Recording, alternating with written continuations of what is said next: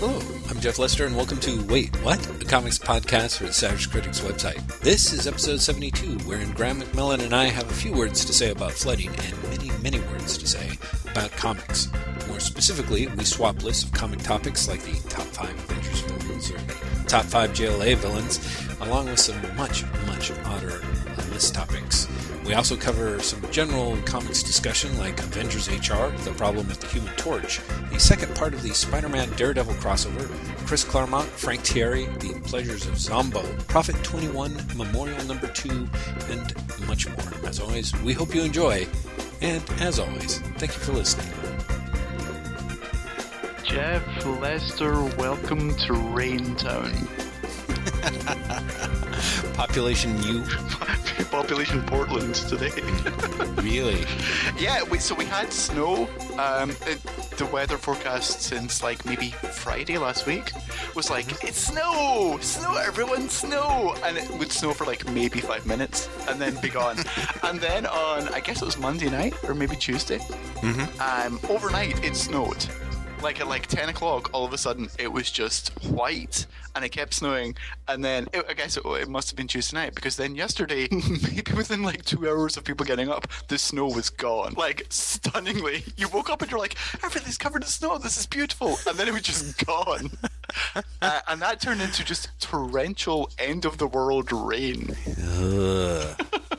We were supposed to be getting that torrential end-of-the-world rain here, like, yesterday. There was this huge storm that everybody was talking about, and only today is it finally sort of started to rain a little bit, like just the most minor of stuff. So we're kind of like, yeah, come on. So apparently ended up in Portland.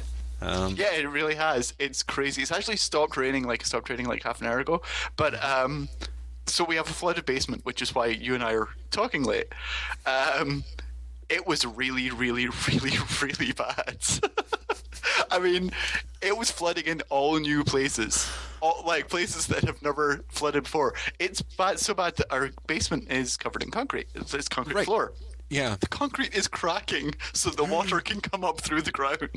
Oh my God! That's man, that's what I mean. Like, it's crazy end of the world shit down there right now. So we now have our third sump pump.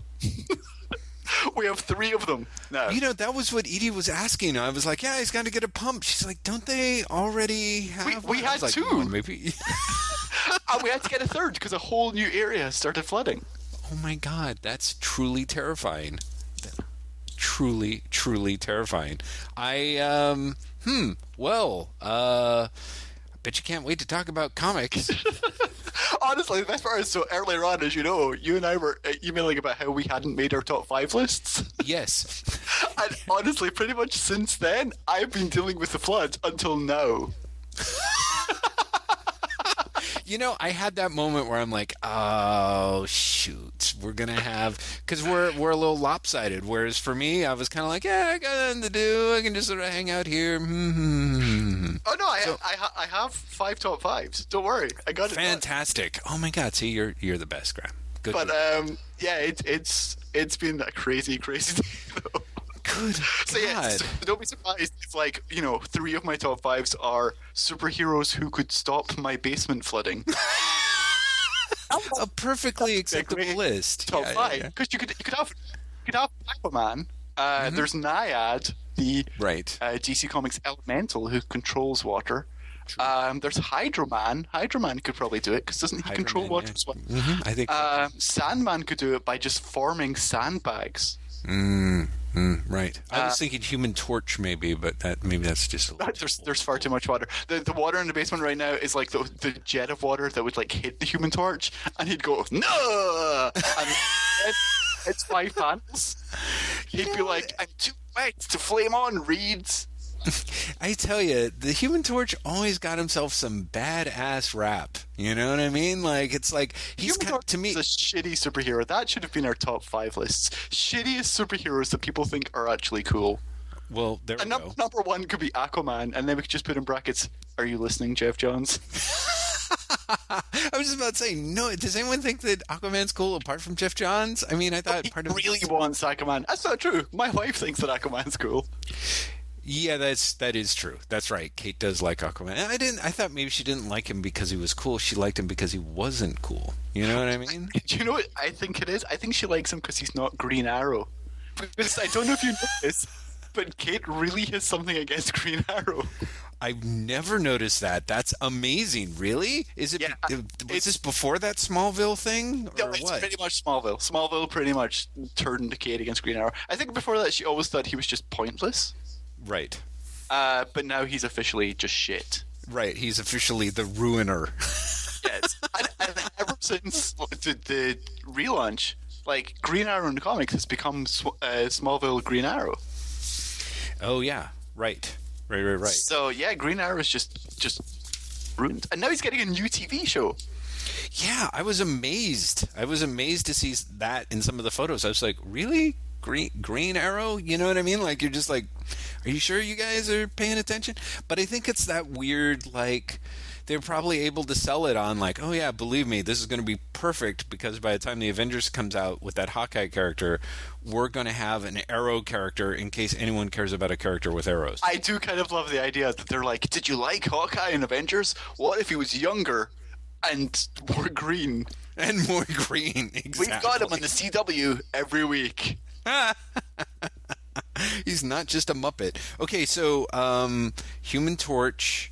I would have said the Flash for such a long time. See, to me, my list is superheroes that are overpowered so much they have to be underpowered for the comics and are therefore. Oh god, shit. yeah. Because I mean, if you actually did like the Flash seriously, it would be every adventure would be, look, Barry, a robbery.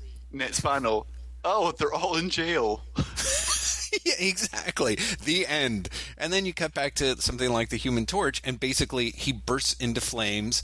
People like flee in terror. Yeah, that's the comic I really want to see with the Human Torch. One where like he's like flame on, and everyone around him is like, Jesus Christ, that man's on fire.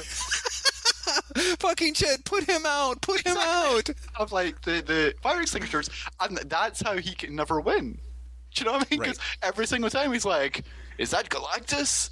Everyone around him is like, shit, someone's on fire, quick. Put this man out. I also love the idea that in New York, like if you ever do catch on fire, you're just fucked because no one's going to put you out. They're like, I don't know why the Human Torch is running down the sidewalk screaming at me.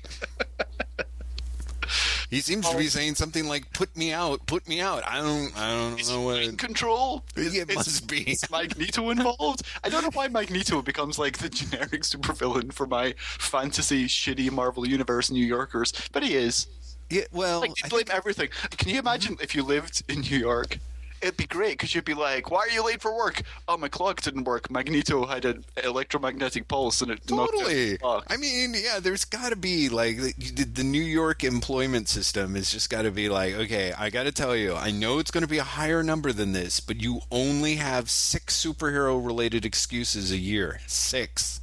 Exactly, unless I see it on the news. Unless I see your face. That's right. I've got to see footage. Yeah. Otherwise, it does not count. Believe you. Yeah, that camera phone photo you've got of Spider-Man's ass is not cutting it, my friend. I've seen that 3 times already. I don't believe it. So yeah, exactly. I honestly feel like we've come up with a great new series that we should pitch to Marvel right now. I think you're probably right. Avengers HR. It'd be great.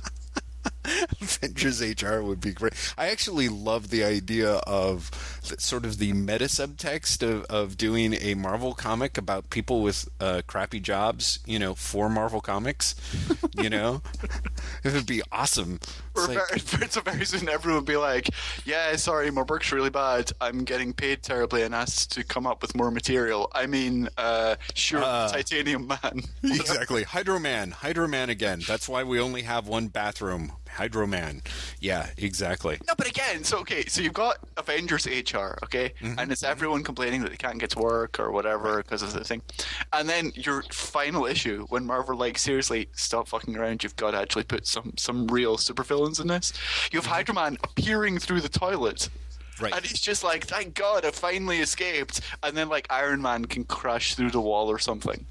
and then the company has to go out of business. There you go. Right, exactly. Done. Well, see, that's what I'd like to see. I'd like to see that, like, in the, I don't know, maybe the second issue, or like the first issue of the second arc, and then the rest of it is just people sitting around at home, like trying to get their unemployment because they were laid off because, you know, their office was like crushed between the Iron Man Hydro Man fight, you know, and they're having trouble like actually getting the claims filled. And dude, it would just be the best. I mean, come on, let's face it, that would be the best. And you could have like all sorts of, you know, Marvel Universe related jobs. Like I always wanted to see a job by like the guy who like mans the hot dog cart outside the Baxter building.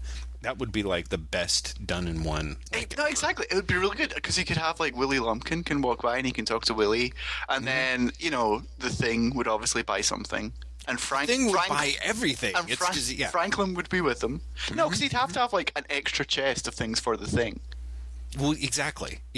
He would have to plan that out, or else he would be screwed. Like his entire lunchtime crush would be destroyed just by. And of course, then, you know, Dr. Doom shows up like in disguise, and, you know, is trying to hit him up for information or something like that, and he catches on. And this totally reminds me of Marvel 2-in-1. Remember I told you I got the Essential Marvel 2-in-1? Oh, yes. This is the sort of thing that I like about Marvel 2-in-1. Like, there's an entire story where they have an annual where, like, the Thing has to fight all the Marvel's greatest fighters because the champion of the universe comes down and he's like, you must all fight! And, of course, they all like, fine, we'll fight. But the Thing gets the shit kicked out of him. Like, he wins, but gets the shit kicked out of him. And the next issue of Marvel 2-in-1 is the Thing is in hospital because he's had the shit kicked out of him. And it's everyone visiting the Thing in hospital. Yeah, see, those are the best issues. Yeah, it's a great story. Yeah, that's awesome. Yeah, the Marvel 2-in-1 issues where that, and of course the infamous poker game episode, you know, issue. Yeah, there's really, really good stuff, and I wish you got more of that now. Oh, yeah. On Marvel. Do you know what I mean? Because you don't. The closest you get is maybe an aside in the Avengers. Yeah, that, or I don't know. I mean, I sort of feel like Hickman kind of wants to do that sort of stuff and update it, but it's kind of not the same for me. Hickman just can't do that for me. Like, Hickman, for want of a better way of putting it, is too clinical. Like, he's too calculated in terms of like, and this will be my done-in-one issue where I catch up in everyone's real life. Yeah, and you can imagine him planning it with like a gigantic graph. Oh, totally. And it's like, you know, so I need 2 pages of Sue Storm, and then that time with, and it just won't work. It won't be organic. Yeah. Exactly. They should release every issue of Hickman's FF with like a digital download code that allows you to download his PowerPoint presentation for that issue, because, you know, he's got them for each one. It's like, okay, and then on this page, bullet point, page turn, you know, star wipe. Yeah, it is a little calculated, but at least I sort of feel like, again, I feel like he's trying, sort of. And that's one of my big problems is I'm always like, he's sort of there in a way that so strikes me so far off the mark that you know, I would be happier if people were like, hey, we appreciate you trying and missing, rather than people going, oh my God, this is perfect, this is awesome. And it's like, no, it's not. Don't say that. No, I don't want this to be the standard for, you know, is getting together with Dragon Man for pub trivia night. Actually, I don't think they did pub trivia night. Again, that would be brilliant. See, we should totally pitch this shit. We totally should. We were like, we totally want to do Marvel Comics, but like from the perspective of people who've, like, I don't know, been paying attention for the last 12 years to reality, maybe? Can we do Marvel's The Ongoing Series, but instead of a photographer, it's just like a schlub? And, you know, we know we're going to get cancelled in 6 issues, so we'll just go for broke with stuff that no one will buy. But like, that'd be hilarious. Issue. If you did a comic like that, you know you'd get cancelled. Yeah. Do you know what I mean? So you'd be like, I'm just going for broke first issue. I'm going to broke for the entire thing because I know I'm going to get killed by issue 6. Yeah. Exactly. Unfortunately. Like, can you imagine Why I Hate Saturn, the Kyle Baker book, in the Marvel Universe?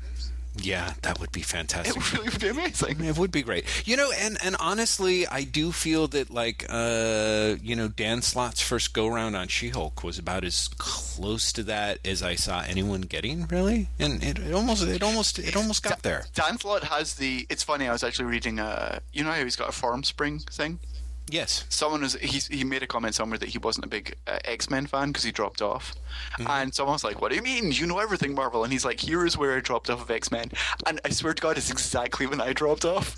And I was kind of like, now I understand why me and Dan Slott have such similar sensibilities. Like, I'm not the biggest fan of his writing, but I really get where he's coming from more often than not, and it's because pretty much we read the same comics.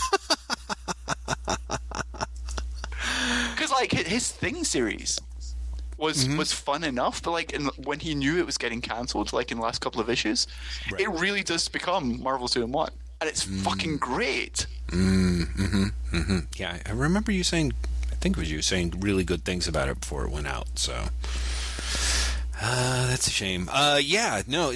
Speaking of which, did you read his Amazing Spider-Man from this week? I read Mark Waid's Amazing Spider-Man from this week. Wasn't that from last week? No, you're right. Sorry, I read the Daredevil this week. I didn't read his Amazing Spider-Man this week. Okay, I'm just. I didn't either. It was just there was something like I went to the store and they had some cover, like New York destroyed and blah blah blah. And it looks sort of vaguely like a Spider Island follow-up that I suspect it was not, but no, it was just I thought it would be a final segue. What did you think of the conclusion of the two-parter? I didn't read of which I did not read the first part. I really liked it. Yeah, and I like what Waid does in general with Daredevil these days, but for some reason I really like his approach to Black Cat, as in Daredevil's approach to Black Cat in this issue. Yes. And I think I thought it was great. I thought it was a really good little two-parter. Yeah. I missed part 1, but part 2, I sort of enjoyed the characterization of things. And it was, again, just a fun issue. I'm a little worried, though, because of course, I didn't pick up the first part of the Spider-Man one. And I think you and I talked about how I sort of felt like this was an attempt to get more Spider-Man people reading Daredevil. Now that they've announced, sort of a Wackerverse mini event of Daredevil, Punisher, and Spider-Man, I'm like, really? Yeah, I know. It's funny because, like, I like Rocket, I like Waid, and the fact that the two of them are writing all 3 issues, I feel like I should want to read this more. But honestly, I'm just like, really? Like, you're resolving this plot in a crossover? I don't know. I don't know why it fills me with not even dread, just like, oh, really? Right. But it does. I feel tired by it, I guess. Yeah, exactly. Yeah, I mean, it's just I don't know. It's usually a big old warning flag, generally, and it's also just like, let me have my book. I know that he's doing what seems like an eminently sensible strategy to, siphon again, people from Spider-Man to Daredevil to Punisher, but I just, for me, it's just much more likely that I'll just end up dropping Daredevil, which I'm not going to do, I think, but is the temptation of like, oh, well, if I can't follow this story. And, it's funny. I think this year, especially because I went in and sort of asked about the Amazing Spider-Man issue, the part 1 of this, and Hibbs was sold out. And he's like, hey, do you want me to order it for you? And I'm like, nah, that's okay. Like, maybe I should get in touch with, like, when you're a kid, you don't always read all the issues, you know what I mean, of Mark. Yeah. And you're okay with that when you're... Yeah, exactly. You're just like, it is what it is. You don't care. And I'm kind of like, maybe I should try that. Maybe I should try loosening the reins on my own, control freakiness in that regard. So it's like, yeah, maybe there'll be a 3-parter from Spider-Man and Punisher and Daredevil, and I'll just read the Daredevil part, and I don't know, I'll have some like, ooh, someday I'll go back and get those, and that kind of feeling you had when you were a kid reading comics, of like, oh yeah, it's this whole, the sense of it being an exciting tapestry that you can't see all of, as opposed to, I don't know, an obsessive compulsive attempt to pick up all the beans that keep spilling out of the can. Exactly, and you're like, I really like this story, but I didn't read all the parts of it, so maybe I don't like it, and you almost talk yourself out of liking things. Yeah, exactly. Right, exactly. The default is just like, okay, I didn't get all of this, therefore I have lost, and it sucks. Yeah. It's a problem. I've discovered also the ability to not read things because I haven't got all the issues. Mm-hmm. Do you have that as well? That like you have like you buy issue 1, you're like issue 1's great, and then somehow you miss issue 2, but you pick up 3 and 4, and you're like, well, I won't read you 3 and 4 until I get issue 2. Right. No, and it's this surreal thing where you're like, I've paid money for these things. I should just read them. I don't know when I'm going to get issue 2. Yeah. I have so many books because with Comics Experience, it's like you put yourself on a sub list, you keep getting the book until you tell them no. And in my case, I've dug myself holes so deep, because also it's like 3 months in advance. Although I think for the most part, if I told Hibbs, he would, cut it off more closely from when if I told him I wanted to quit, I wouldn't have to get another 2 or 3 months worth of books, I hope. But so I always find myself in this situation where it's like I've kind of stopped reading the book, but I've got like this perfect run, of it. And it's like Hickman's Fantastic Four. Like I think my last issue was like 600, but I jumped on at his first issue. I've got all those issues in between, and I'm like, I don't think I'll ever read these, but they're sitting there. But you've read them, right? No, I picked them up and they were in a pile of comics, and I didn't read it that week because I'm like, I'm 3 issues behind. It's like I'll set aside all 6 issues and then read them all in a go, and then I don't do that, and then it's like, ugh, and then they pile up some more, and eventually I quit. That I hate to admit it, but that's totally happened to me on a couple of books, See, that's kind of crazy for me because what happens with me is I won't read them, and then I'll get to a point where I'll just like, I'm just going to read them. And it happens on books I really love. For example, Dungeons and Dragons is a book that I just let leave fallow for a long time, and then read like 6 issues at once. Right. Yeah, I mean, if you read the 6 issues, I think that's great. But there's just times where I'm like, I guess I should have been a little faster on the draw there. More of Jeff's throwing money into the street. Well, as long as you're okay with just throwing money away, Jeff, that's...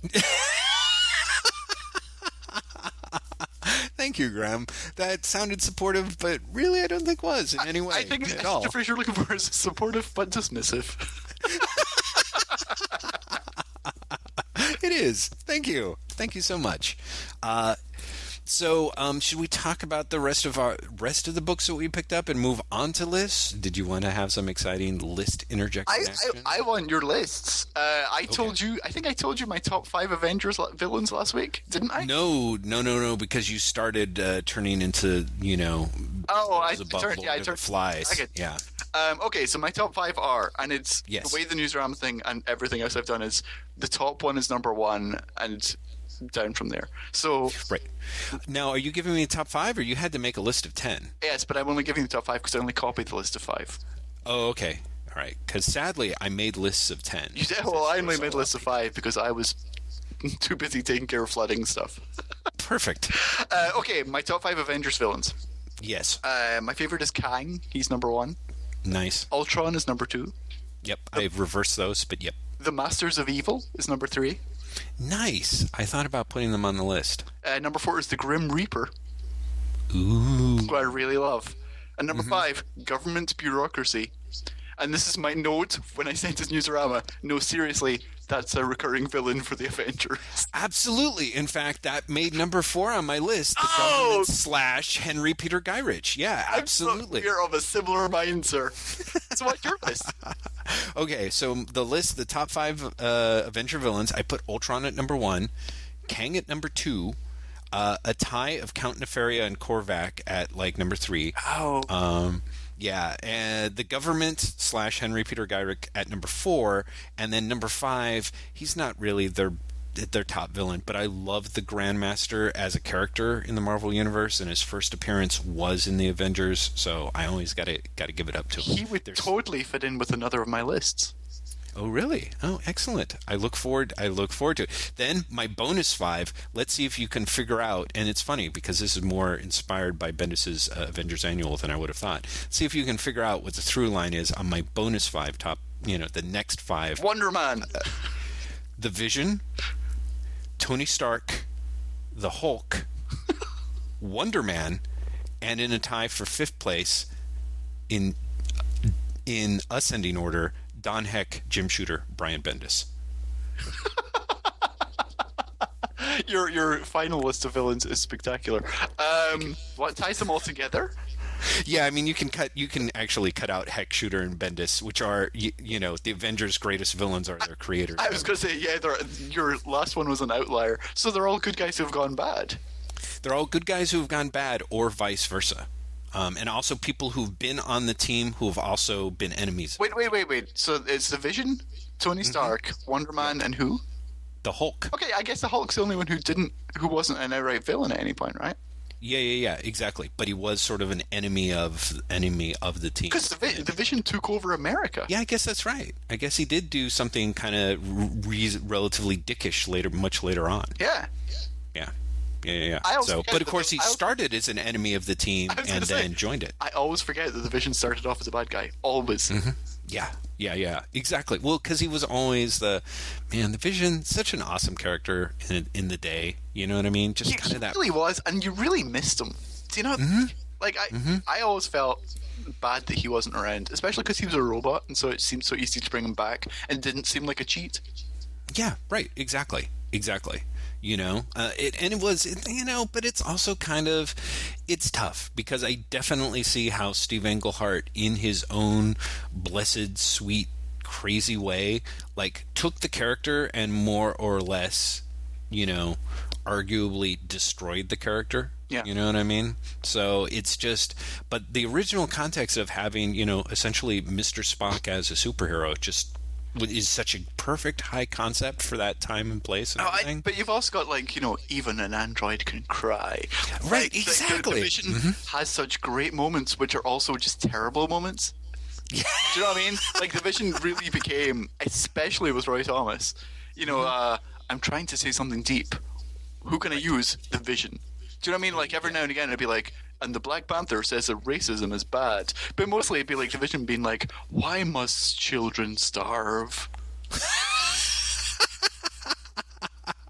The Vision really was like the Sally Struthers of the Marvel Super Universe for such a long time.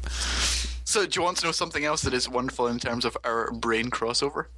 Yes. Another of my top 5 lists was the top 5 Avengers writers. Nice. After you had your creators or the enemy at the end. Yes. And also, yes, my fifth is hilarious. So number 1 was Steve Englehart. Yes. Number 2, Roger Stern. Oh, good. Number 3, Roy Thomas. The first time around, I said, because he came back in the 90s.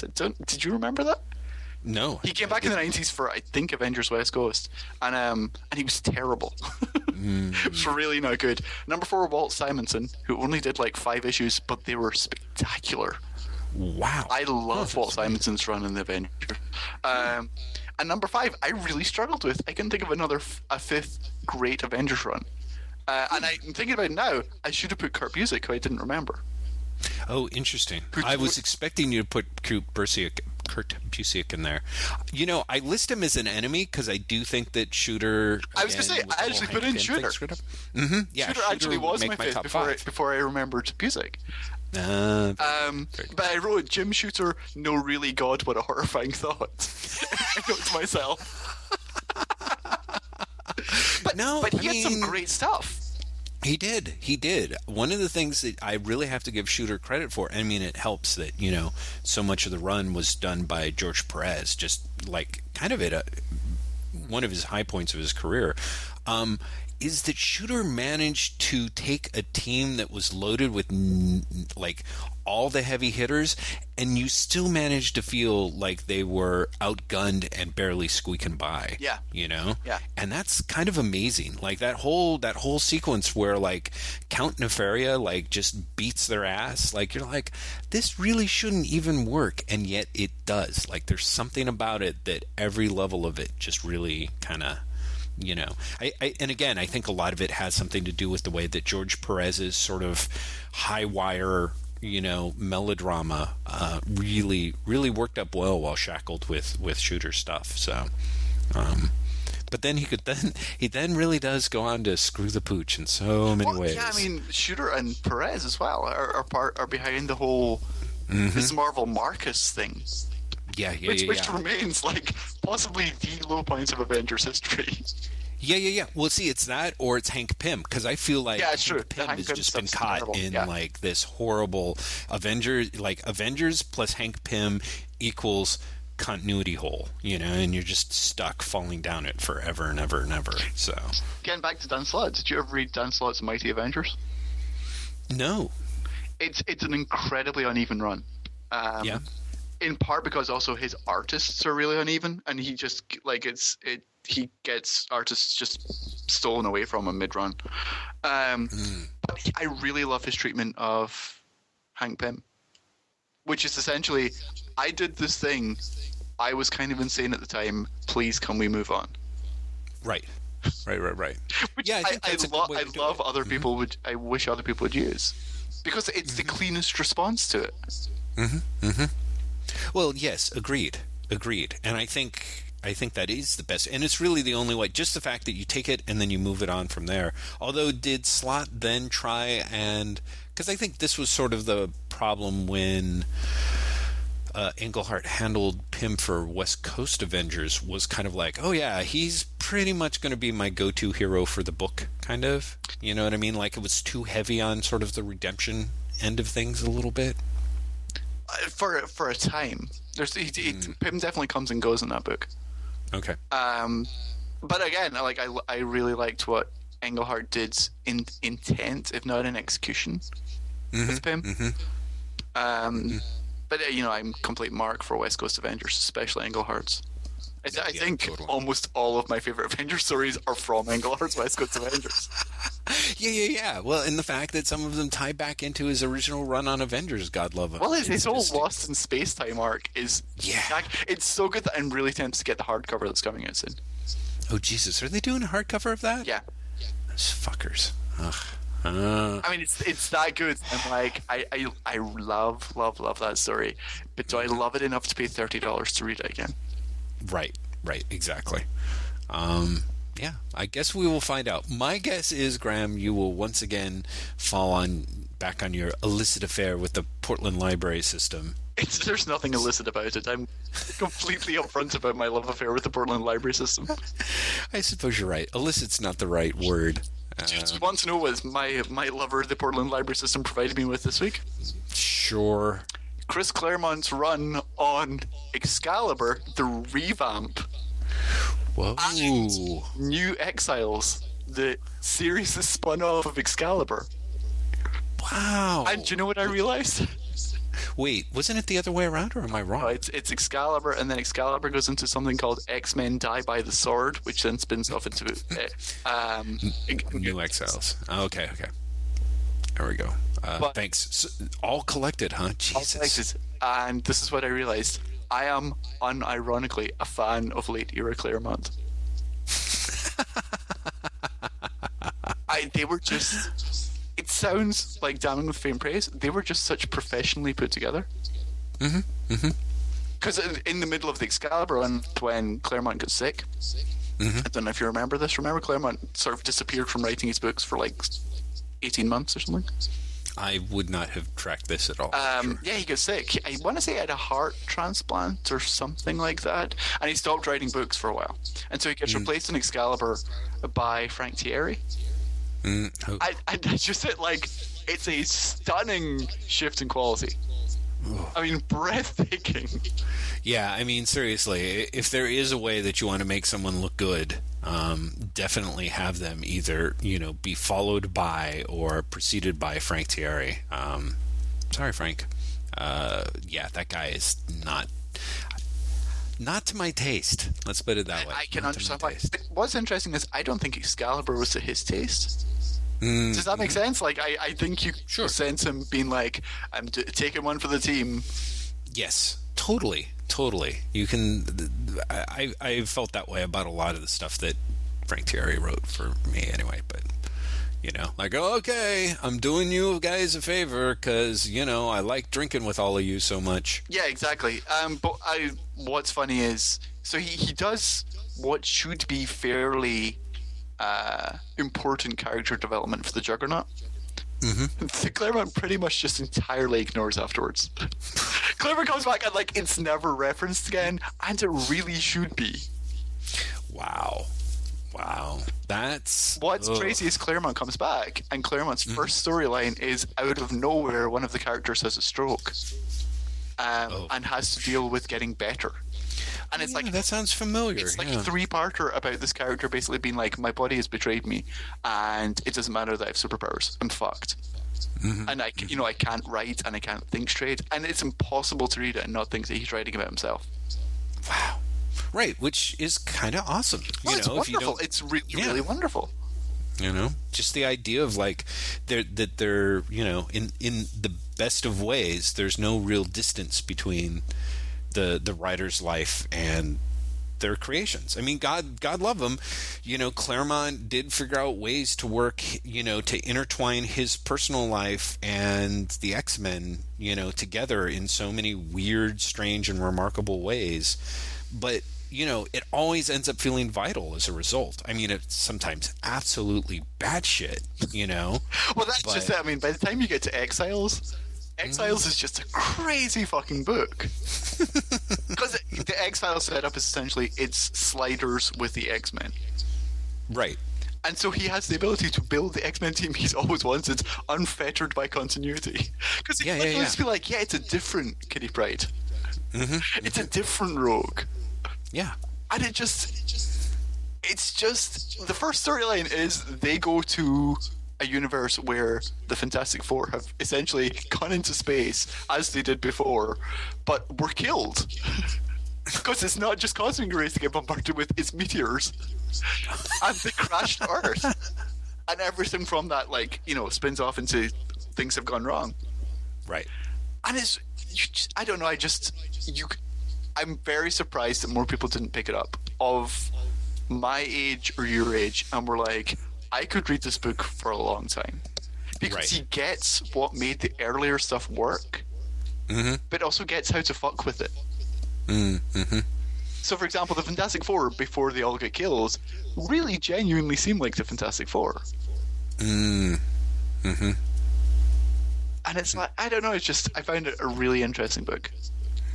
It's tough because that came on the heels of all the previous issues of Exiles that had come before it, as I recall. Yes, and then again got relaunched as soon as he was off with Jeff Parker in possibly the second cruelest Marvel bait and switch in recent memory. Yeah, so I think that was 5 issues and then it was killed. Yeah, exactly. And then came back as a Claremont book, isn't it? No. The Claremont book was before the Parker book. The Parker book was the end of the Exiles. Oh, okay. So it basically goes however many 60, 70 plus issues of the original Exiles, then Claremont's new Exiles, then Jeff Parker's Exiles. Yes. Okay, yeah. So I think by that point, I definitely know by the time, as somebody who has an embarrassingly large number of issues of the original Exiles book, I was like, by the time it looked like it was being truncated and Claremont was going in on it, I was like, oh dear. It ran for 100 issues. Yeah. And then was relaunched as New Exiles. Right. And then relaunched again just as Exiles. Which again, to me, it was like that was kind of a hard blow to do for a very long running book, and it seemed to me to be done out of this way of like, we have to give Chris Claremont his own X-Men book, but either from things that he said that we're respecting, or from things that we feel we want to make sure he doesn't overlap with the Marvel Universe at all. Exactly, yeah. We're going to minimize Chris Claremont's exposure. Yeah, exactly. We do not want him giving the Marvel Universe continuity herpes all over again. So, yeah, basically. Yeah, so he got 18 issues out of the New Exiles. And then Jeff Parker took over and just got fucked. Yeah, killed in 6 issues. It's like when I said that was the second worst bait and switch. Catherine Immonen on Runaways still strikes me as the most appalling treatment Marvel has given any book in recent memory. Because she got 4 issues and then was cancelled mid-storyline. Yeah. Which they have done. Which they have done before. I mean, have done since. The mid-storyline thing was hilarious because they're like the end for now, and like the last panel is one of the characters in critical condition in the hospital. Oh man, really? Yeah, and you're like, this is in like you've literally this this isn't just like, end of an arc but mid storyline. This is like mid arc. You're killing this book. Oh yeah. The last issue is Chase, I think that's his name. The one like remaining male exile, runaway rather, gets hit by a car because he either hallucinates or sees his ex-girlfriend who is dead. The other runaways decide that they are going to join his uncle, who may or may not be evil, and then the book gets cancelled. Right. Like, there's nothing resembling closure. It's such an old school cancellation.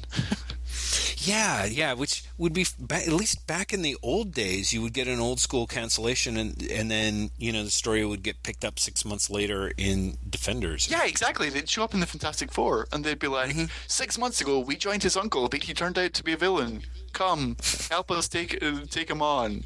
Yeah, whereas exactly. now it's just like he disappears, and then you can tell, when Young Avengers gets its ongoing series post Avengers vs. X-Men, like the Runaways will show up and they'll be like, that never happened. Right, exactly. What, that was all a dream. What? No. I have no idea what you're talking about. Let's never speak of it again. Yeah, for sure. So let's see here. So more lists? Do you have more lists? How many are we in? We're two in? We've done two. Okay, did you do Justice League villains? I did, yes. Again, top 5 with a bonus 5.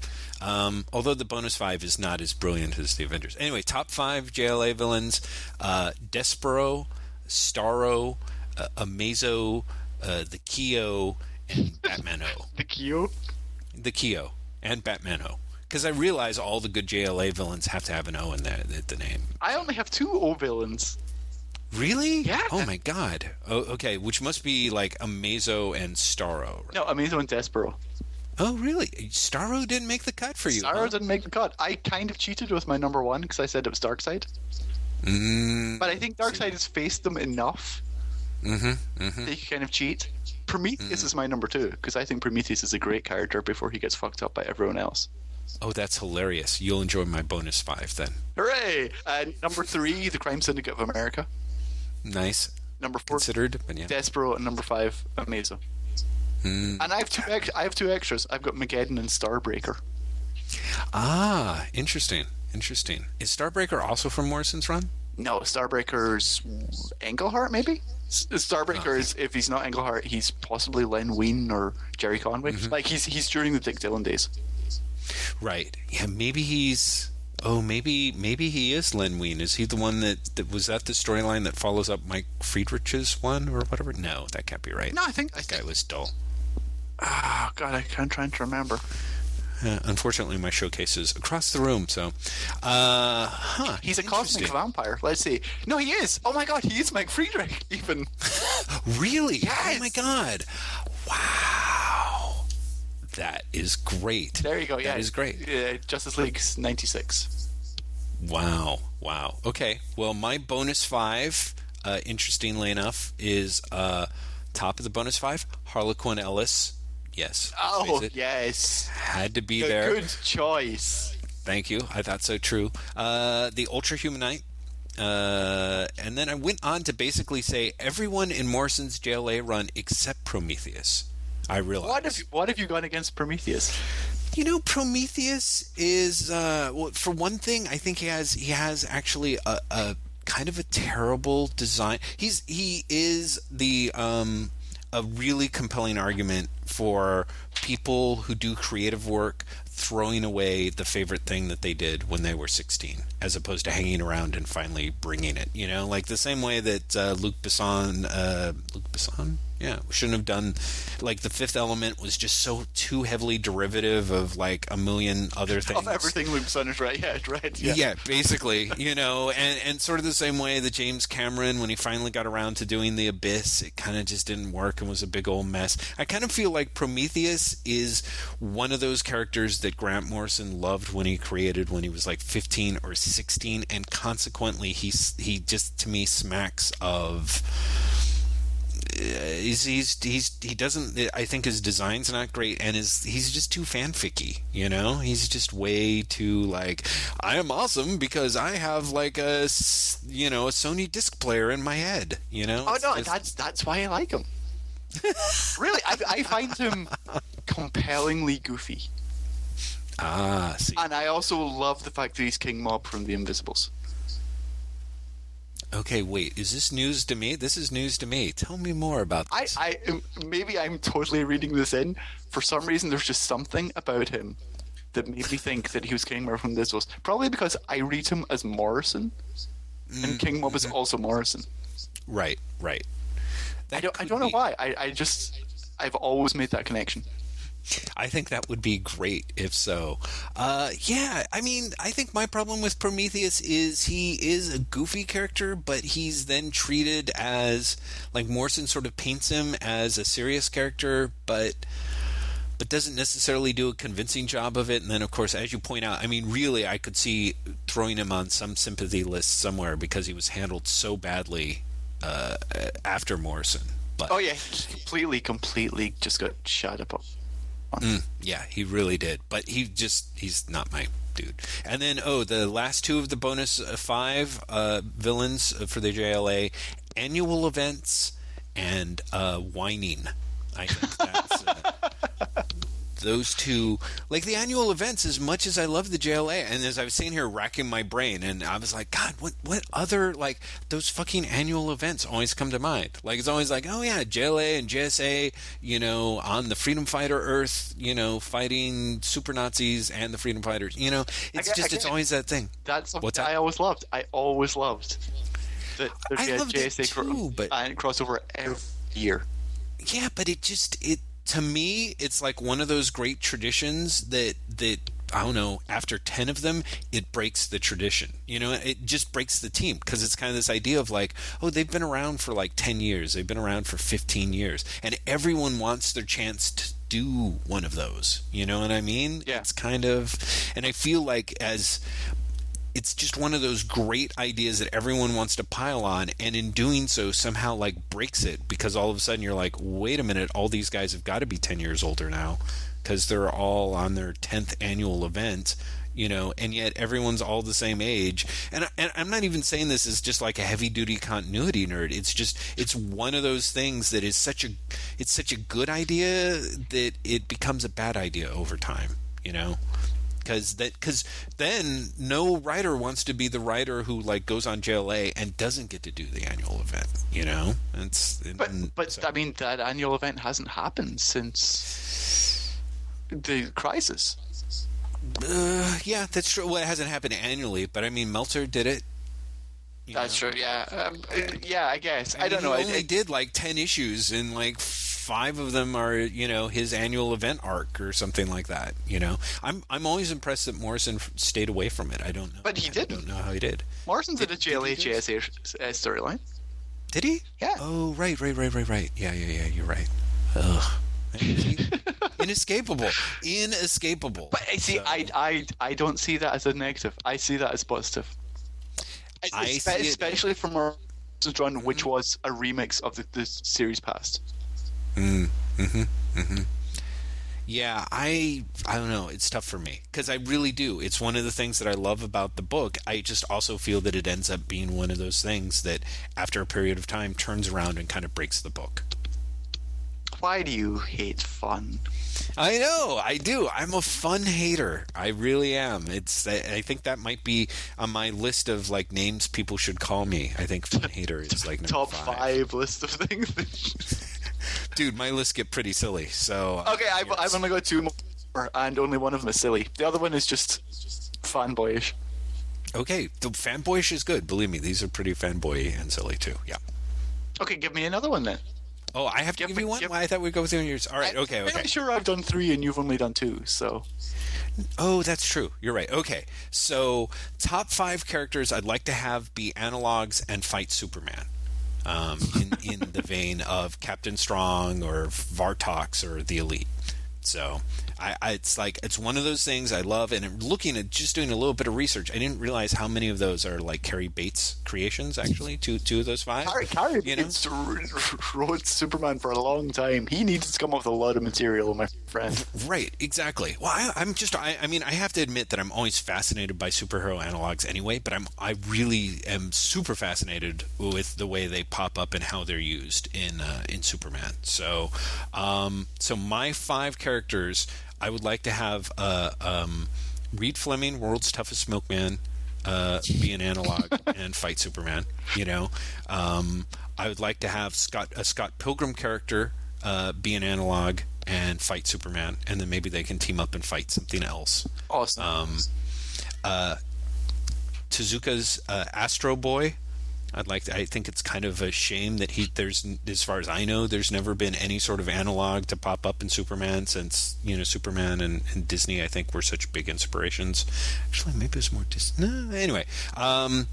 Omar from The Wire, I would very much like to have. Oh my God, I would love that. Wouldn't that be the best? I think that would just be like the awesomest. If, again, in just that very Cary Batesy, Kurt Swanish kind of way, to have like Superman face down with like a guy in a trench coat with a shotgun. But it's got to be a kryptonite powered shotgun. I was going to say, exactly. It's going to have to be kryptonite shells or something like that, so that he's able to, keep him off his guard, and they both learn lessons from each other about how the world works. And the cover of the comic is Superman lying on the ground with Omar with his foot on his chest, saying, "Ain't no thing." Ain't no thing. Yeah, and then the thing underneath, because he can't be called Omar, would be like Remar Cummin or something like that. It'd just be like, oh my God, that's the greatest thing. Yeah. The issue would be called like The Game is the Game, and it would just be like, that would be like the best issue of Superman ever.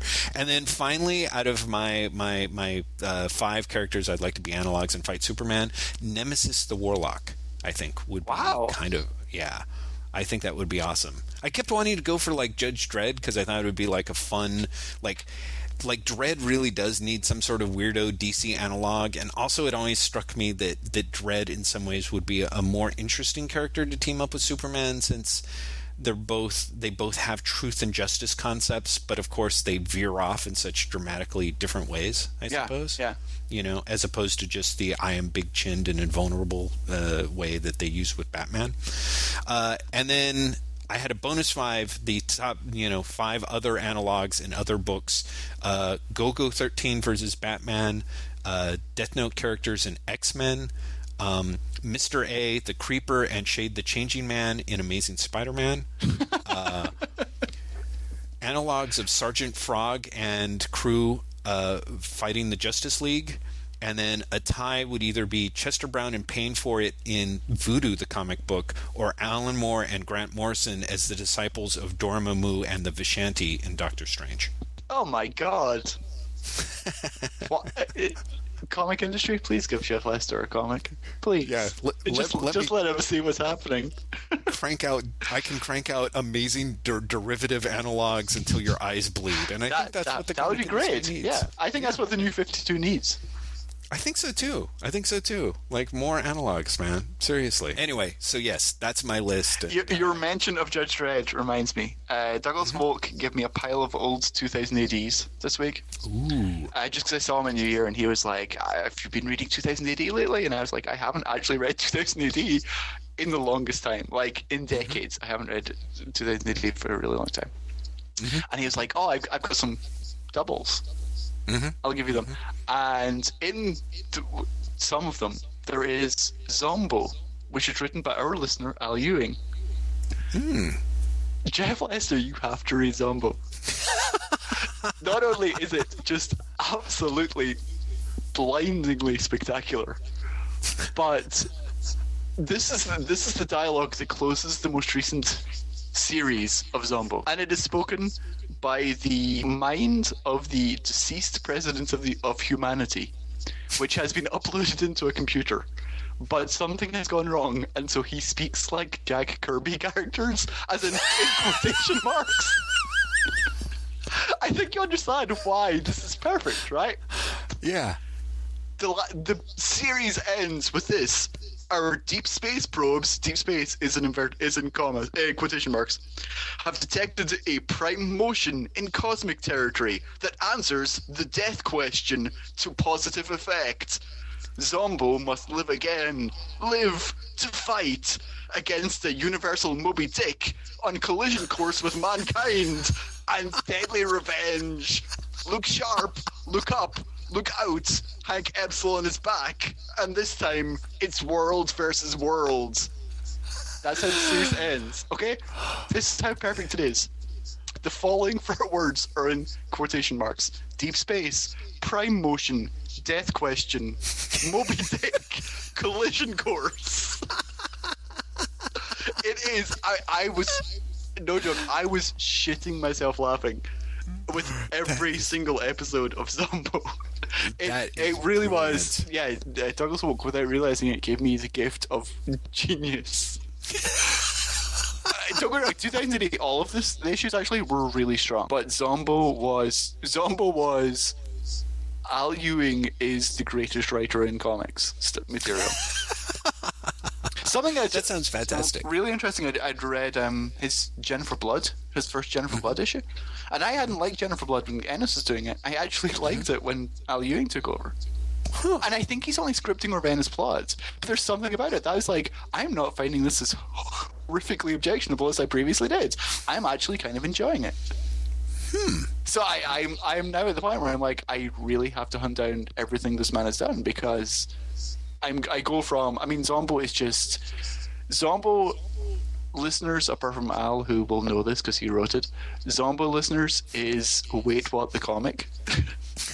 there is a panel flashback to why a character has a prosthetic arm, and it's pretty much what you and I would do in that situation. Because the panel flashback is the nurse, a doctor shouting at the nurse in the operating room because she loves someone else. And she has a thought balloon where she's like, I wish the Dr. Blah Blah Blah could understand this, but I'm trapped in the operating room of despair, or something like that. It's just spectacular. Let's see if I can find this. It's not this one. Oh, there's also Voltron, called Planetronics. And they go, Planetronics, I form the wing. Planetronics, I form the other wing. Planetronics, I form the rest. And then Planetronics, I form a mechanical lion due to budgetary restraints.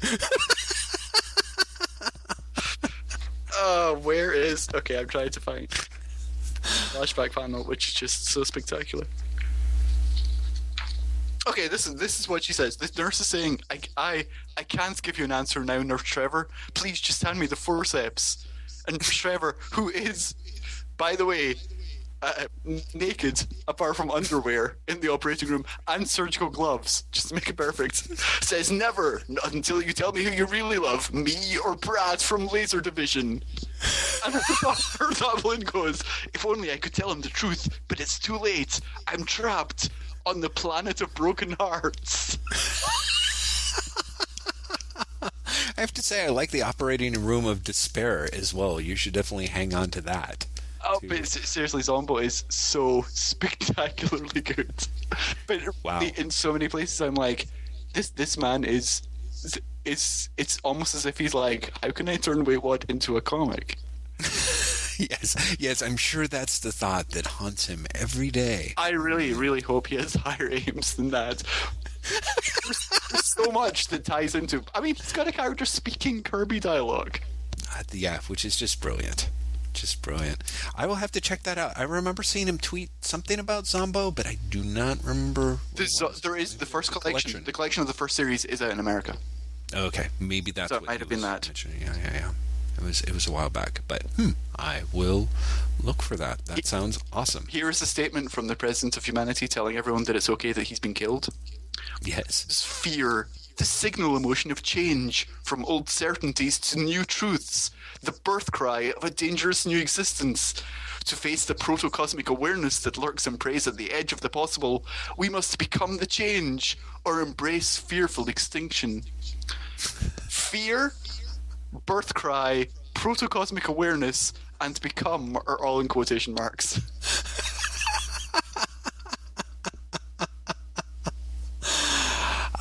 That is really lovely. That is good stuff. Actually, and I like that one because it somehow did a great job of like, wow, it does seem to hit that sweet spot of Kirby dialogue and political speechifying. Like really, like you can hear it. That's really brilliant. So yeah, Zombo's great. I'm sorry, I interrupt our podcast just to tell everyone that this week I finally caught up with Zombo, and it is just mind-bendingly great. And also really made me wish that OMAC hadn't been cancelled, but instead been given to Al Ewing. Oh man, that would be great. That would be great. I would love to actually check out his other stuff too, because of course, other people have said tremendously good things about his Christmas story, the sort of choose your own adventure Judge Dredd Christmas story or whatever that was recent. He's done a lot of Judge Dredd. Mm-hmm. Yeah, the Zombos. So yeah, there has apparently been 3 Zombos. No, that must be wrong because there's the Zombo series I read is not part of this thing. Oh, there's 3 of the stories in the collection that just came out. So yes, he's great. Sounds fabu. Unfortunately, because I've got about another 40 minutes before the hard stop, I think I should press you for your next list, my friend. Okay, my top 5 omnipotent cosmic characters. Ooh, excellent. Number 1, the Watcher. Mm-hmm. Number 2, the Guardians of the Universe. Number 3, the Celestials. Yes. Number 4, Mr. Mxyzptlk. Nice. And number 5, Galactus. Yeah, that's a good list. Also, that is 3 of them are created by Jack Kirby. I know, right? It's it's interesting. In fact, I'm glad you got Mr. Mxyzptlk in there because I would not have thought of him. But yeah, he's way better than like I don't know, the Living Tribunal. Oh my god, you are in my brain. The Living Tribunal was on that list for a while. Really? Yes. Get out of my brain today, man. Stop doing that. Yeah. No, that is a great list. It's so funny because of course you mentioned the Grandmaster and I was like, wait, is he going to show up? I can't imagine him being on this list just because that is that's a top-notch list. I wouldn't argue with anyone on there at all. So it's pretty funny. So you're saying you thought about the Grandmaster on this list, or another list to come? He could have fit on that list. He was never on because I'm not the biggest fan of the Grandmaster. Yeah. Right, exactly. What's the group that he's a member of? The Elders of the Universe. The Elders of the Universe, that's right. Yeah. Exactly. That's a comic I want to see. The Elders of the Universe crossing over with what are they called? From Sandman. Oh, the Endless? Yeah.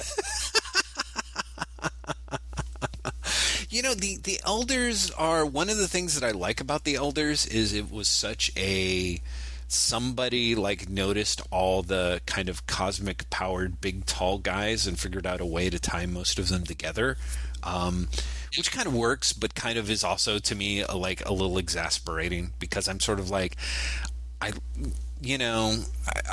like the Grandmaster. It doesn't necessarily mean that I'm crazy about the Collector or the Stranger, and yet you pretty much, if one of them pops up, chances are better than 50-50. The other ones are all going to pop up. God, I don't know who the rest are. The Gardener, Champion. I'm just going to remember. Champion, right? Champion, which that's fine. I guess there's got to be 5 because there's five of the Soul Gems or whatever. Oh no, wait. Are they collected to the Soul Gems? Oh yeah. Because in Thanos Quest, what happens is Thanos goes and realizes that the source of their powers are the various gems that they have, and he pretty much finagles them out of everybody. According to the internet, there are far more than 5. Are there? There is Architect, Astronomer, Caregiver. There is apparently a character in the Marvel Universe called Caregiver. No. Champion, Collector, Contemplator, Ego, Explorer, Gardener, Grandmaster, Judicator, Obliterator, Possessor, Runner, and Trader. Okay, I'm almost willing to bet that a lot of those were added post Thanos Quest / Infinity Gauntlet, because I seem to recall Runner sounds familiar, Champion, like I said, Caregiver came around in 92. Mm-hmm. Let's see. Obliterator sounds particularly recent. Yeah, for sure. But it did not say where he first appeared. Oh yeah, Silver Surfer Volume 3, Issue 6. He's an Englehart creation. Ah, probably, right? Was that yeah, Volume 3, Issue 6 would be 87, maybe? Definitely before the Thanos Quest. Yeah, it looks like a lot of them came about in Englehart's. Right. Yeah, it would be the sort of thing that Englehart would tie together, I guess, certainly. And then, like I said, there's, I do remember Thanos Quest. Was Thanos Quest, was that really early 90s or something? Yeah, that was after Jim Starlin took over Silver Surfer from Englehart. From Englehart, yeah. Exactly.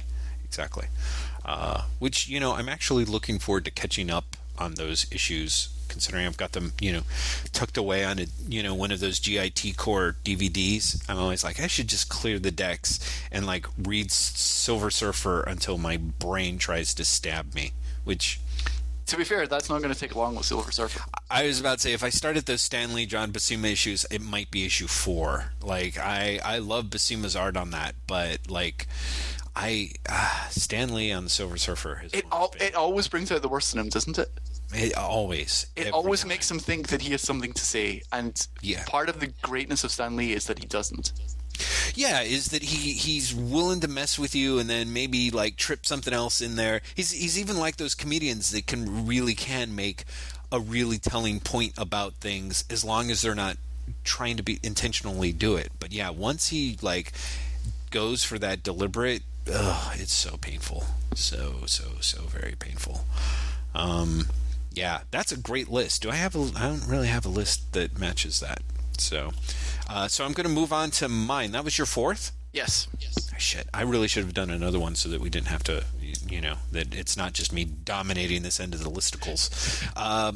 5 public domain works I'd like to see cartoonists whose work I haven't seen in a while rework, just because I like having the word work in there as much as possible. That's a good one, though. Thank you. Jay Stevens on Alice in Wonderland. David Boswell from Reed Fleming on Sherlock Holmes. Bill Sienkiewicz doing Frankenstein. Dave Sim doing the Divine Comedy, which I know that's kind of a cheat. So my alternate is Mike Plug doing The Island of Dr. Moreau. Wow. Yeah, and then not a cartoonist, but Christopher Priest doing Huckleberry Finn. Christopher Priest, the comic writer, or Christopher Priest, the terrible novelist? No. Comic book writer. Doing it some sort of take on Huckleberry Finn. Which could be great. Yeah, exactly. So, yeah. No, all of those I kind of thought had potential. And then my bonus are 5 dead guys whose work I would have liked to have seen reworking a public domain work. Okay, and they are? Frank Frazetta on Beowulf, Dan DiCarlo on Pride and Prejudice, Carl Barks on Treasure Island, Kirby on Kafka's The Castle, but it's not really public domain until 2022, so alternately I'd be perfectly fine seeing a version of Moby Dick by Kirby as well. Wow. Yeah, and then again, not a cartoonist, but Steve Gerber on the Old Testament. Yeah, that would be great. Yeah. I mean, admittedly, it's kind of hard. My brain is totally full of Kirby doing Moby Dick. Yeah, wouldn't that be really just great? Imagine the double-page spread when the whale appears. Yeah. That's exactly it. It's that, and also all the looks of everyone's faces, and he was always so good at drawing, terror, and also, just mugs, you know what I mean? Those guys with, the rugged, ruined faces, just all on the boat, kind of looking like the pirate crew from Fantastic Four #4, But just him digging into it, just him doing some of Ahab's speeches, Kirby doing some of those, that would just be awesome. And contrarily, he also does a great job. I always loved his when I read Kafka's The Castle, which I read relatively embarrassingly recently, I don't know, 5 or 6 years ago for the first time.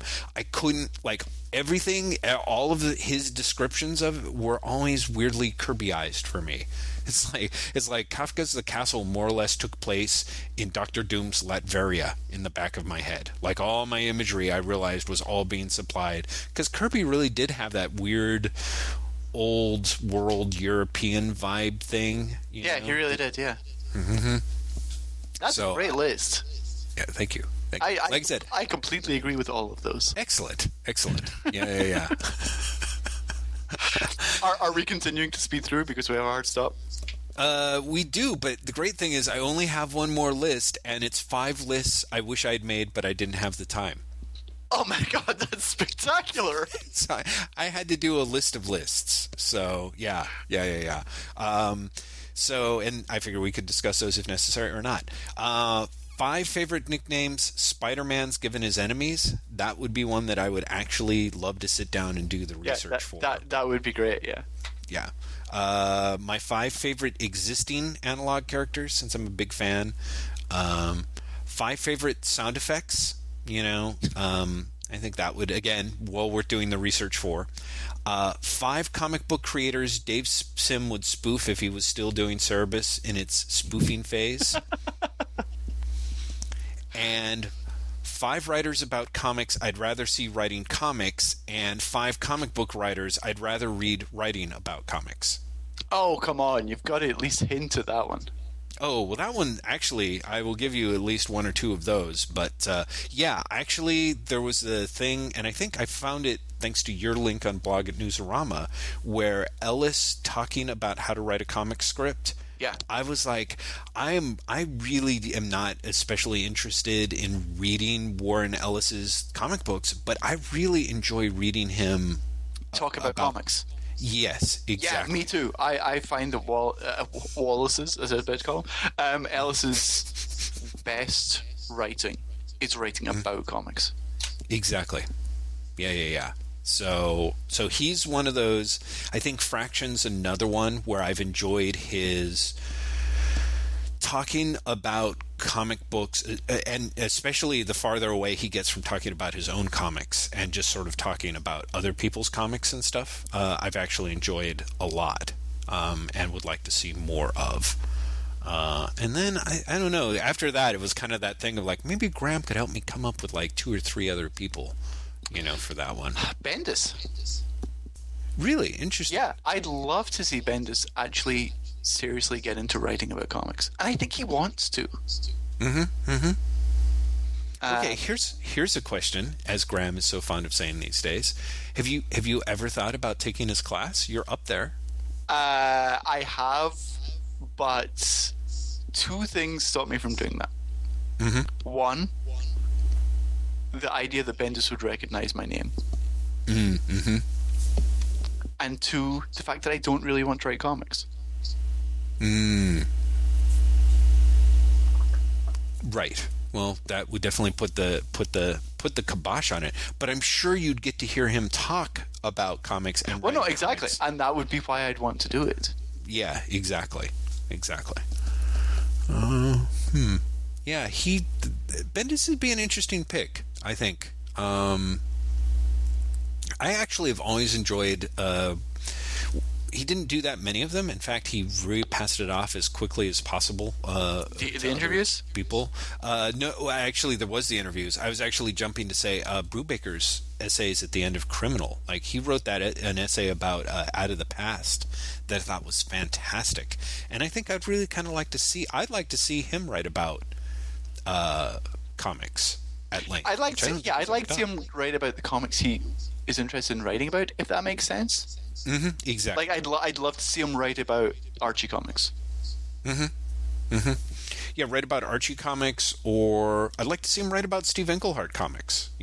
As somebody who is clearly an Englehart fan, I would be curious to see what he could say about what he learned from them, or what inspired him, or what he thought made them tick. I think, stuff like that. I think it'd be interesting hearing him write about the difference between writing genre and writing genre in superheroes. Just a handful of things that I think would be great. That being said, I would still prefer to read his comics, so maybe that's not entirely fair. I have to admit, I don't keep up with it very much at all, but I enjoyed reading Rucka's essays about writing comics for his webcomic far more than I enjoyed reading the webcomic. Interesting. I was going to say, like, I've really enjoyed that, but I wouldn't want to give up Rucka's fiction for his non-fiction, if that makes sense. Interesting. Right. Yeah, I can see that. Let's see. I mean, it really is. It's one of those weird, like, somebody on the cusp where it's like, again, somebody whose work drives me up a wall, but whenever they talk about the medium, I find them, they have a lot to say. I'm curious, however. Mm-hmm. Who are the people who write about comics that you want to see write comics? Oh, right. That's a good question. Abhay, Sean Witzke are two of them, actually, because I actually really enjoy. Those are guys that I actually enjoy their writing about comics, but it's to the point where I'm like, come on, let's see what you can do. I think you can do awesome stuff. Let's see it.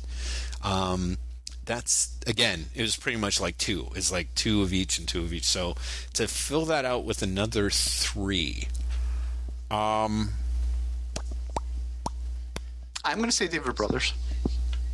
Yeah, actually, David Brothers would be a good pick. I'd be really curious to see what a Tim Callahan comic book would read like. Let me see here. I'm like, there's got to be somebody whose like work I did not like much. There was actually a brief period where you saw, I'd like to, I think I would like. No, I don't know. Wait, come on, you've got to say the name. Also, before like we get completely sidetracked, you were the head of that list for me. Oh, well, thank you. I appreciate that. I would like to do that. I would like to do more of that. God knows. And if I can figure out a way, I want you to have a webcomic. Any artists out there who can draw Jeff's scripts, even though Jeff probably doesn't have a script, and I'm throwing this out there entirely randomly, please get in touch. Because Jeff Lester should have a webcomic, and I would love to read it. The webcomic is such an interesting format, isn't it? Because it's sort of, I have to say, I need to keep work. I will tell you this, and this was something I was absolutely going to keep on the QT. But, and yet you're about to say it on a podcast. Of course, yeah. It is, somebody mentioned the fact that somebody posted the link to 2000 AD's writing guidelines, and they do accept pitches from writers. For their super short. Yes, sir. See, so I would actually like to try and pitch some 2000 AD stories, but I'd have to get like a stronger grip on what they're. I have a gist of what they're like based on reading old Alan Moore collections, so I don't think that that's necessarily the viable model. But I would like to do something like that.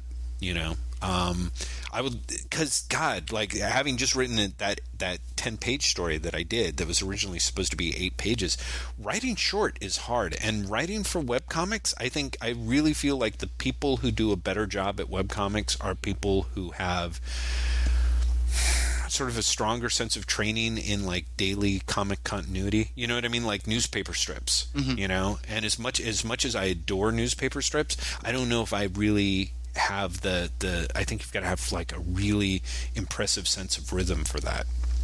And I like the more digressive stuff. I would, if I could gladly come up with my sort of Walking Dead idea, I would totally like figure out a way to self-publish a book that I would throw all my retirement money away on, and in the hopes that it would eventually catch on around issue 30 or something like that.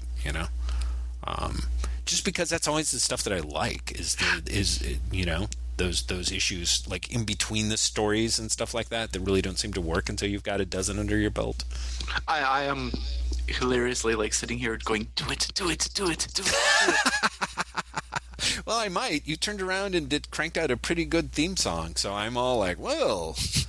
I cranked out a pretty good theme song. Thanks, GarageBand and your loops. Like, every single time I see you write, you're like, Graham wrote the song. I'm like, well, I kind of did, but it's all made up of loops from GarageBand, so... Yeah, but that's fine. That's still an assembly of things, you know what I mean? Definitely an assembly of things. And I was shitting myself before sending it to you. I was like, if Jeff hates this, I don't know how I'm going to take this. I don't know if I'll be like, that's okay, or if I'll be like, but I spent at least half an hour on this, Jeff. What? Well, I loved it. Because I thought it showed a really strong sense of what goes where in a piece of music, and I was like, that's pretty awesome, you know?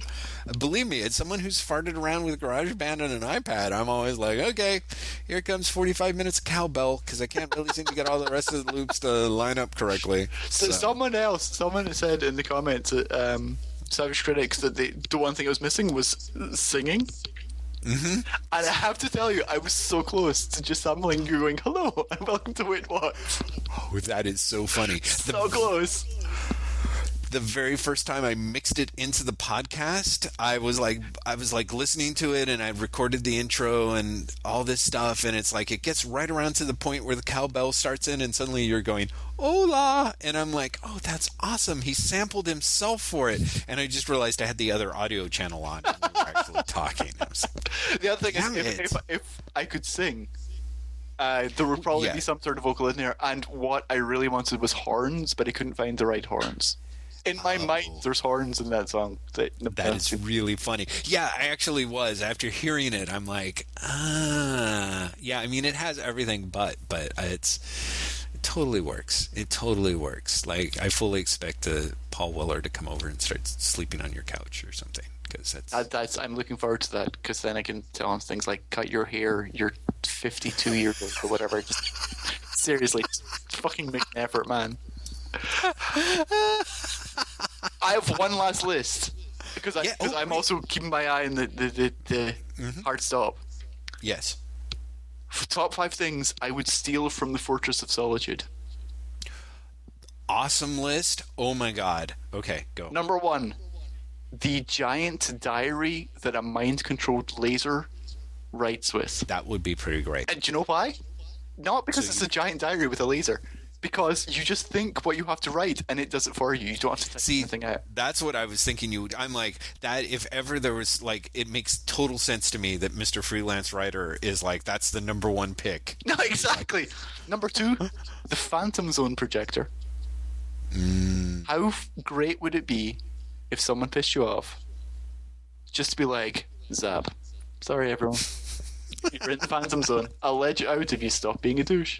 Number 3, an army of unstoppable Superman robots. Yeah. Because, come on, that would be great. Number 4, the Bottle City of Kandor. Yeah. It's like a terrarium, but super terrarium. So, yeah, I'm all about that. And number 5, the Alien Zoo. Nice. It'd be hard to steal a zoo. I understand that. Mm-hmm. But if you had an Alien Zoo, I mean, imagine how much money you could make. And I'm not even talking about selling it science. Just inviting people in. Yeah, you're right.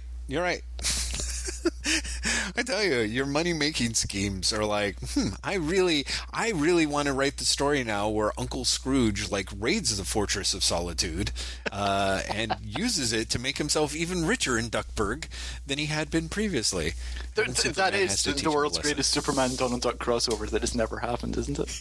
It is. It absolutely is. That's a great list, Graham. Oh my goodness. I'm trying to think. Although I'm like, you know, it's kind of a shame. Like Superman, I always liked Superman's awesome Kryptonite collection, but they never really work on anyone but Superman. So it's kind of like colorful rocks. Come on. Yeah, but colorful rocks aren't as interesting as colorful rocks that do weird shit to you. Oh no! See, I mean? that would be terrifying. Like, if you had red kryptonite and you're like, this could be awesome, or my head might turn into an ant. Right, but that's what I'm saying. Like, let's face it, there's some kryptonites none of us would ever touch, but there's a certain subculture that be hitting the red kryptonite. I was going to say, like, this is totally showing, like, our different ideas about just say no, isn't it? Where you're like, it totally is. Awesome. And I'm like, you could turn into an ant, Jeff. Yeah, but only for 24 hours. I tell you, I'm all, or is it 48? I don't remember, but I'm all over that. Believe me. Yeah, I'm definitely in my experimental phase where you would have to I would have to go into Red K rehab. Exactly. We'd be like, it's time to cut down on the Red K, Jeff. I'd be like, no. At some point, if you just kept doing it, you would eventually become the Jeff who doesn't want Red K, and then you get rid of it. So then when that wore off, you wouldn't, you'd have forced yourself to go cold turkey. Cold turkey on it, and then I wouldn't be able to find it. But until that time happened, I would have the ability to shoot flowers out of my eyes. There's so much awesome stuff. I would split into twins who are somehow I don't know, in love with each other. I don't know. It's all good. It's all good. I love that your two examples of it being all good are splitting into twins who are in love with each other and shooting flowers out your eyes. I'm a native Californian, Graham. I don't know what you want from me. Oh, man. Yeah, listeners, admittedly, yes.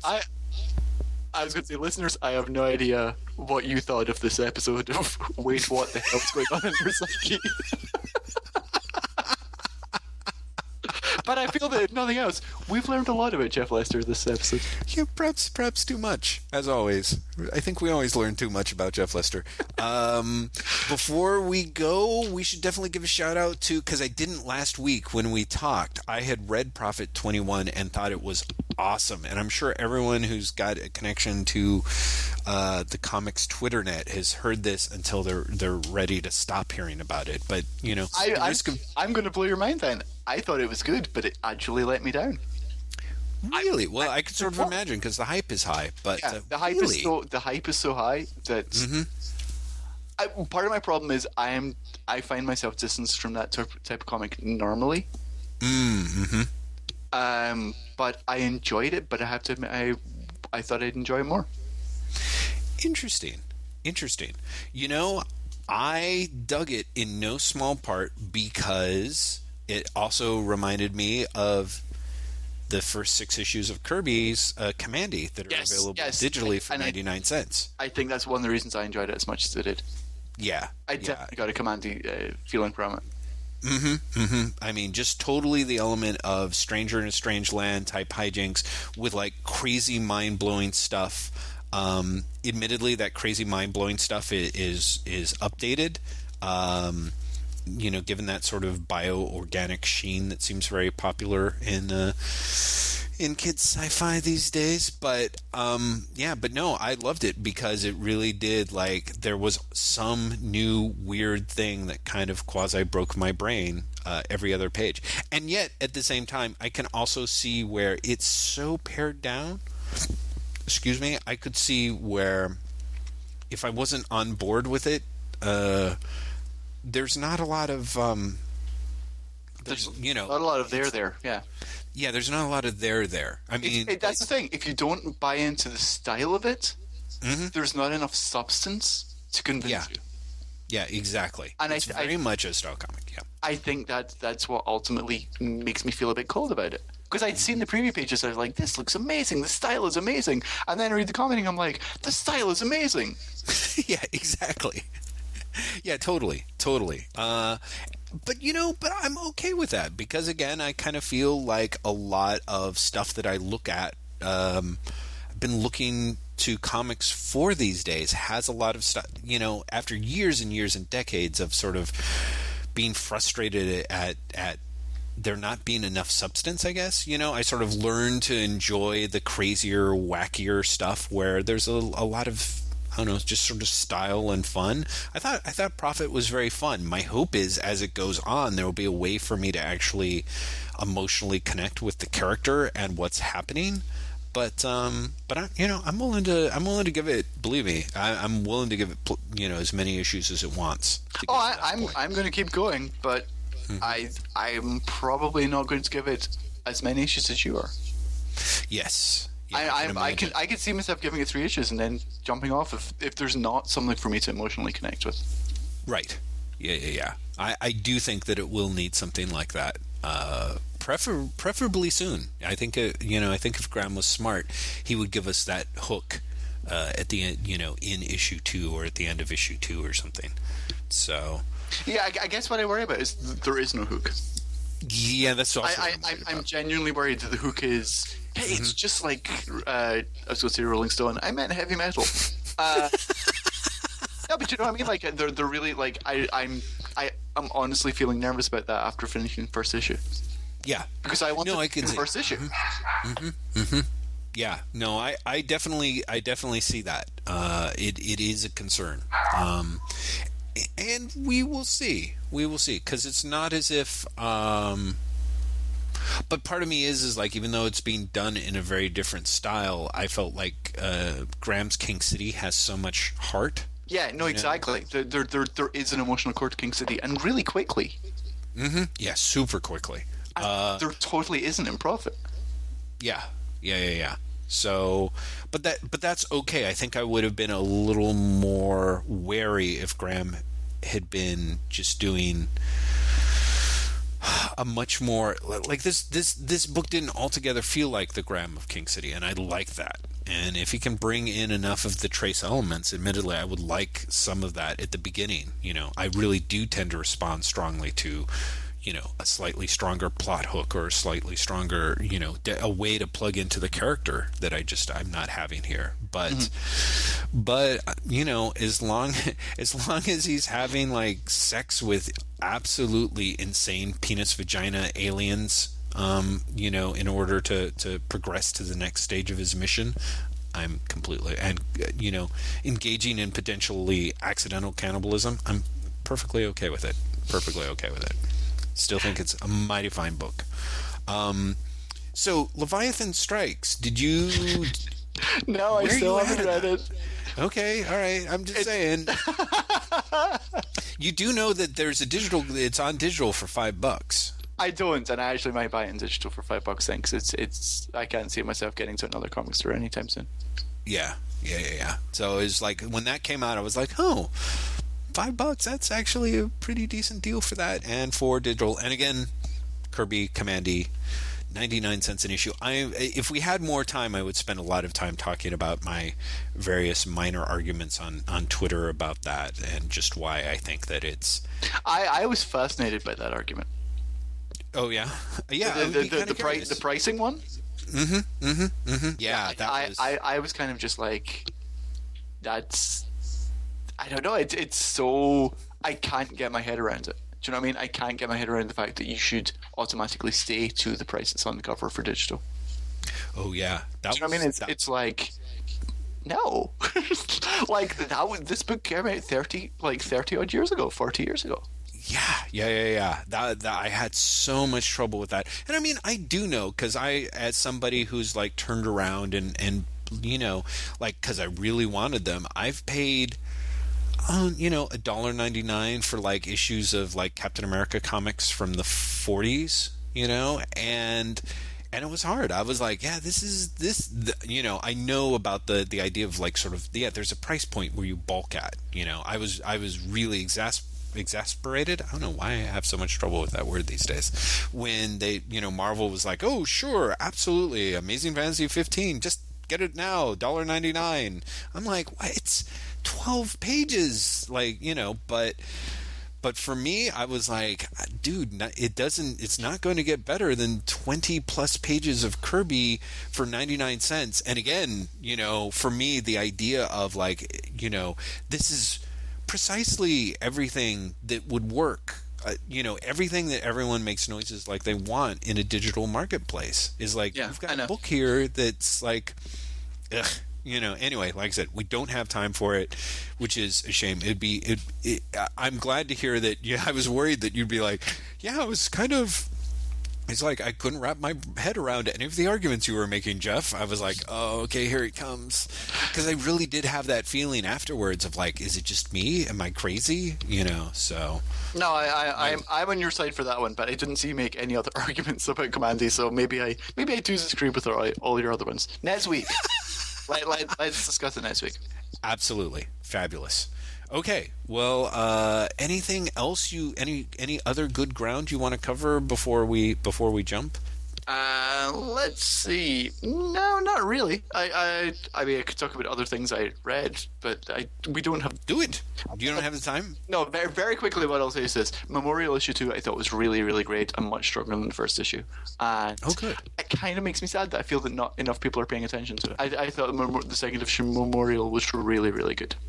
So anyone who bought the first one and was on the fence, pick up the second, and if you don't like it after that, fine. Yeah, go back for the second one. Okay. Yeah. That's good to know, because I was kind of you were not on the fence, yeah. Yeah, I was totally on the fence. So, yeah. Okay, that's actually a good heads up. And then next week, we should do comic talk. We should. Someone asked in one of our threads if we were going to do a question Q&A. And I've actually been thinking that for a while, that we should be doing Q&A, because it's been a long time. Well, usually because I end up on the floor weeping by the time it comes time to edit it, and it's like, okay, hour 5, Hey, this is a short one because of my flooded basement, so... Yeah, your flooded basement and my absurd deadline. So, which by the way, is now. Yes. Our deadlines. Listeners, thank you very much for putting up with us. I'm sorry my flooded basement and Jeff's absurd deadline meant that it was so short. Hopefully you learned something about yourself from our list. From our list. This week, in the comments, leave a top 5 list of your own. Yeah, there we go. Yeah, please do. That would be great. We will shout out to our favorite other ones. Go to savagecritic.com, hunt up the podcast entry for this, provided you're listening to us on iTunes, and give us a list. We would love to hear a top 5 of any kind from you. Making clapping noises. That's great. Like a delighted 5-year-old. I don't know. It's like a weird too many James Bond movies. Yay, Liz! Bye, listeners. Goodbye, listeners. Lists. Okay, so Please we have it. Please tell me you could leave it. Lists at the end of that. I probably shouldn't, but I will, please.